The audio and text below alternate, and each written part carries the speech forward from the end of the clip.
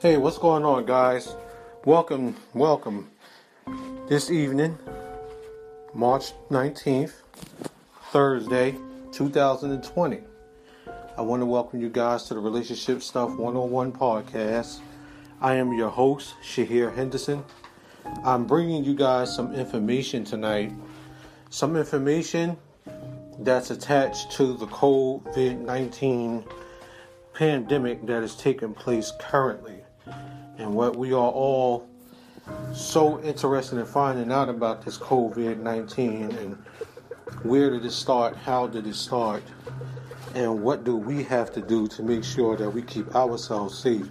We know to wash our hands, we know to make sure we sanitize, we know to wear face masks, and we know to stay safe. And if you show any signs of fever or cough, or any of the signs that's attached to the COVID-19, you want to get in touch with your local doctor's office, or whoever your immediate doctor is, or if it's a child, whoever their immediate pediatrician is. Get in touch with them and follow the steps and follow what they want you to do, and make sure everything can be done in an orderly fashion. Now, get on to this information that I want to share with you guys. Okay. The COVID-19 emergence.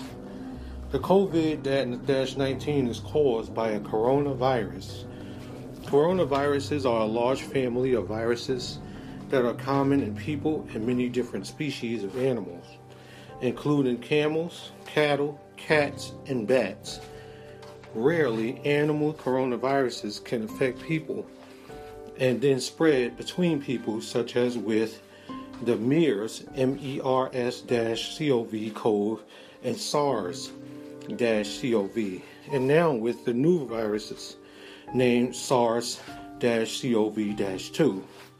The SARS-CoV-2 virus is a beta coronavirus like MERS-CoV and SARS-CoV. All three of these viruses have their origins in bats. The sequences from U.S. patients are similar to the one that China initially posted, suggesting a largely single recent emergence of this virus from an animal reservoir. Early on, many of the patients at the epicenter of the outbreak in Wuhan, China, had some link to the large seafood and live market suggesting animal-to-person spread. Later, a growing number of patients reportedly did not have exposure to animal markets, indicating person-to-person spread. Person-to-person spread was subsequently reported outside of Wuhan and other countries outside of China, including the United States. Some international destinations now have ongoing community spread with the virus that causes COVID-19, as do some parts of the United States. Community spreads means some people have been affected and it's not known how or where they became exposed.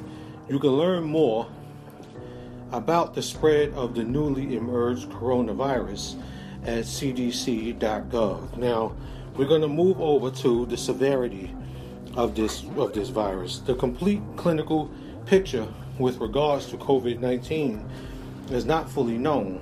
Reported illnesses have ranged from very mild, including some with no reported symptoms, to severe, including illnesses resulting in death, while information so far suggests that most COVID-19 illnesses is mild.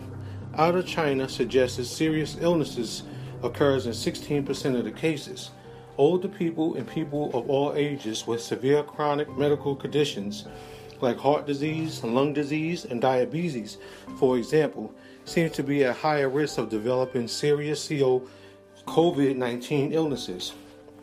A CDC morbidity or mortality weekly report that looked at severity of disease among COVID-19 cases in the United States by age group found that 80% of deaths were among adults 65 or older, with the highest percentage of severe outcomes occurring in people 85 years that was 65 years or older, with the highest percentage of severe outcomes occurring in people 85 years or older. You can learn more about the symptoms associated with COVID-19 as well at the CDC.gov website. Now, to where we are now. The COVID-19 pandemic. A pandemic, in case you don't know, is a global outbreak of a disease. Pandemics happen when a new virus emerges and affects people and can spread between people sustainably, because there is a little to no persisting immunity against the new virus. It spreads worldwide. The virus that causes COVID-19 is affecting people and spreading easily from person to person. Cases have been detected in most countries worldwide, and community spread is being detected in a growing number of countries. On March 11th, the COVID-19 outbreak was categorized as a pandemic by the WHO. This is the first pandemic known to be caused by the emergence of a new coronavirus in the past century. There have been 4 pandemics caused by the emergence of novel influenza viruses. As a result, most research and guidance around pandemics is specific to influenza, but the most premises can be applied to current COVID-19 pandemic. Pandemics of respiratory disease follow a certain progression outlined in a pandemic intervals framework. Pandemics begin with an investigation phase, followed by a recognition phase, initiation, and acceleration phases. The peak of the illness occurs at the end of the acceleration phase, which is followed by a deceleration phase, during which there is a decrease in illnesses.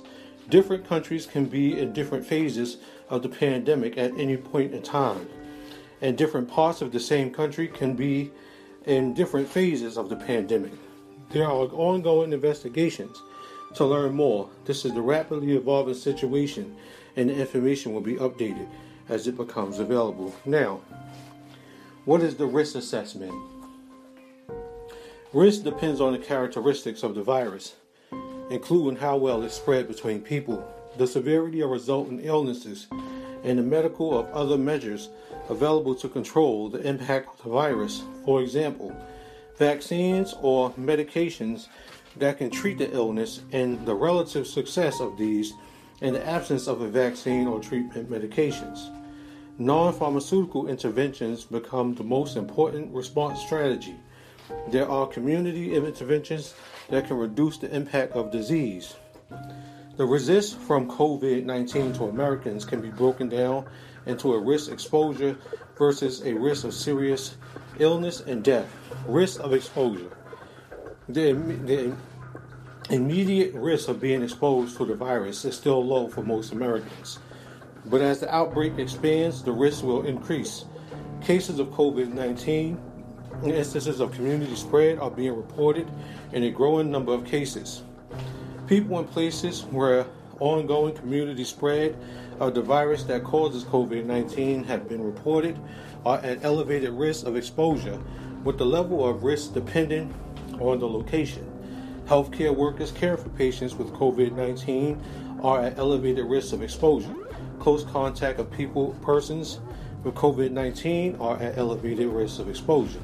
Travelers returning from affected international locations where community spread is occurring also are at elevated risk of exposure, with level of risk depending on where they travel.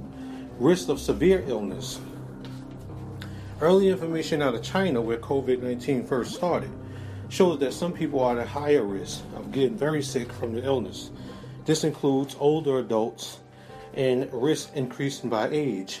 People who have serious chronic medical conditions like heart disease, diabetes, and lung disease. CDC has developed guidance to help in the risk assessment of management of people with potential exposures to COVID-19. That information can be found at the CDC website, cdc.gov. What may happen? Now, what might happen? More cases of COVID-19 are likely to be identified in the United States in the coming days, including more instances of community spread. CDC experts that widespread transmission of COVID-19 in the United States will occur in the coming months. Most of the U.S. population will be exposed to the virus. Widespread transmission of the COVID-19 can translate into large numbers of people who need medical care at the same time. Schools, child care centers, and workplaces may experience more absenteeism. Mass gatherings may be sparsely attended or postponed. Public health and healthcare systems may become overloaded. With elevated rates of hospitalization and deaths, other critical infrastructures such as law enforcement, emergency medical services, and sectors of transportation industry may also be affected. Healthcare providers and hospitals may be overwhelmed. At this time, there is no vaccine to protect against COVID-19 and no medications approved to treat it. Non-pharmaceutical interventions will be the most important or smart strategy to try to delay the spread of the virus and reduce the impact of disease. Now, in this case, what would be CDC's response? Global efforts at this time are focused concurrently on lessening and spread and impact of this virus. The federal government is working closely with state, local, tribal, and territorial partners, as well as public health partners, to respond to this public health threat. Highlights of the CDC's response. CDC established the COVID-19 Incident Management System on January 7, 2020. On January 21st, CDC activated its Emergency Operations Center to better provide ongoing support to the COVID-19 response. The U.S. government has taken unprecedented steps with respect to travel in response to a growing public health threat posted by the new coronavirus.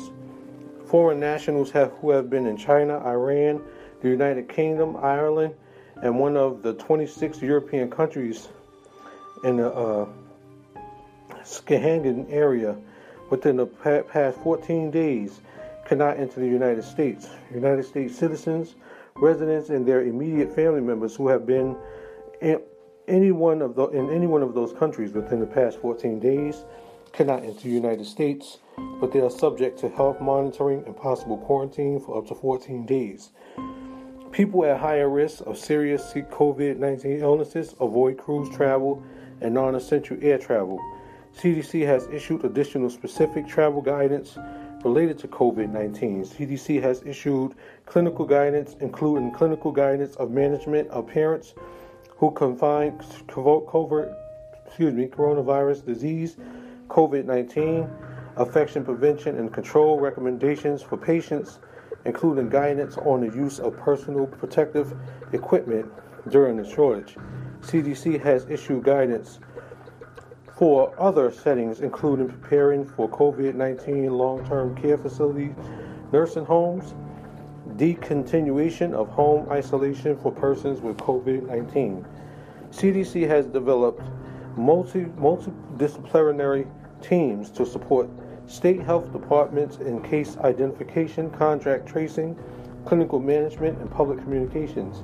CDC has worked with federal partners to support the safe return of Americans overseas who have been affected by COVID-19.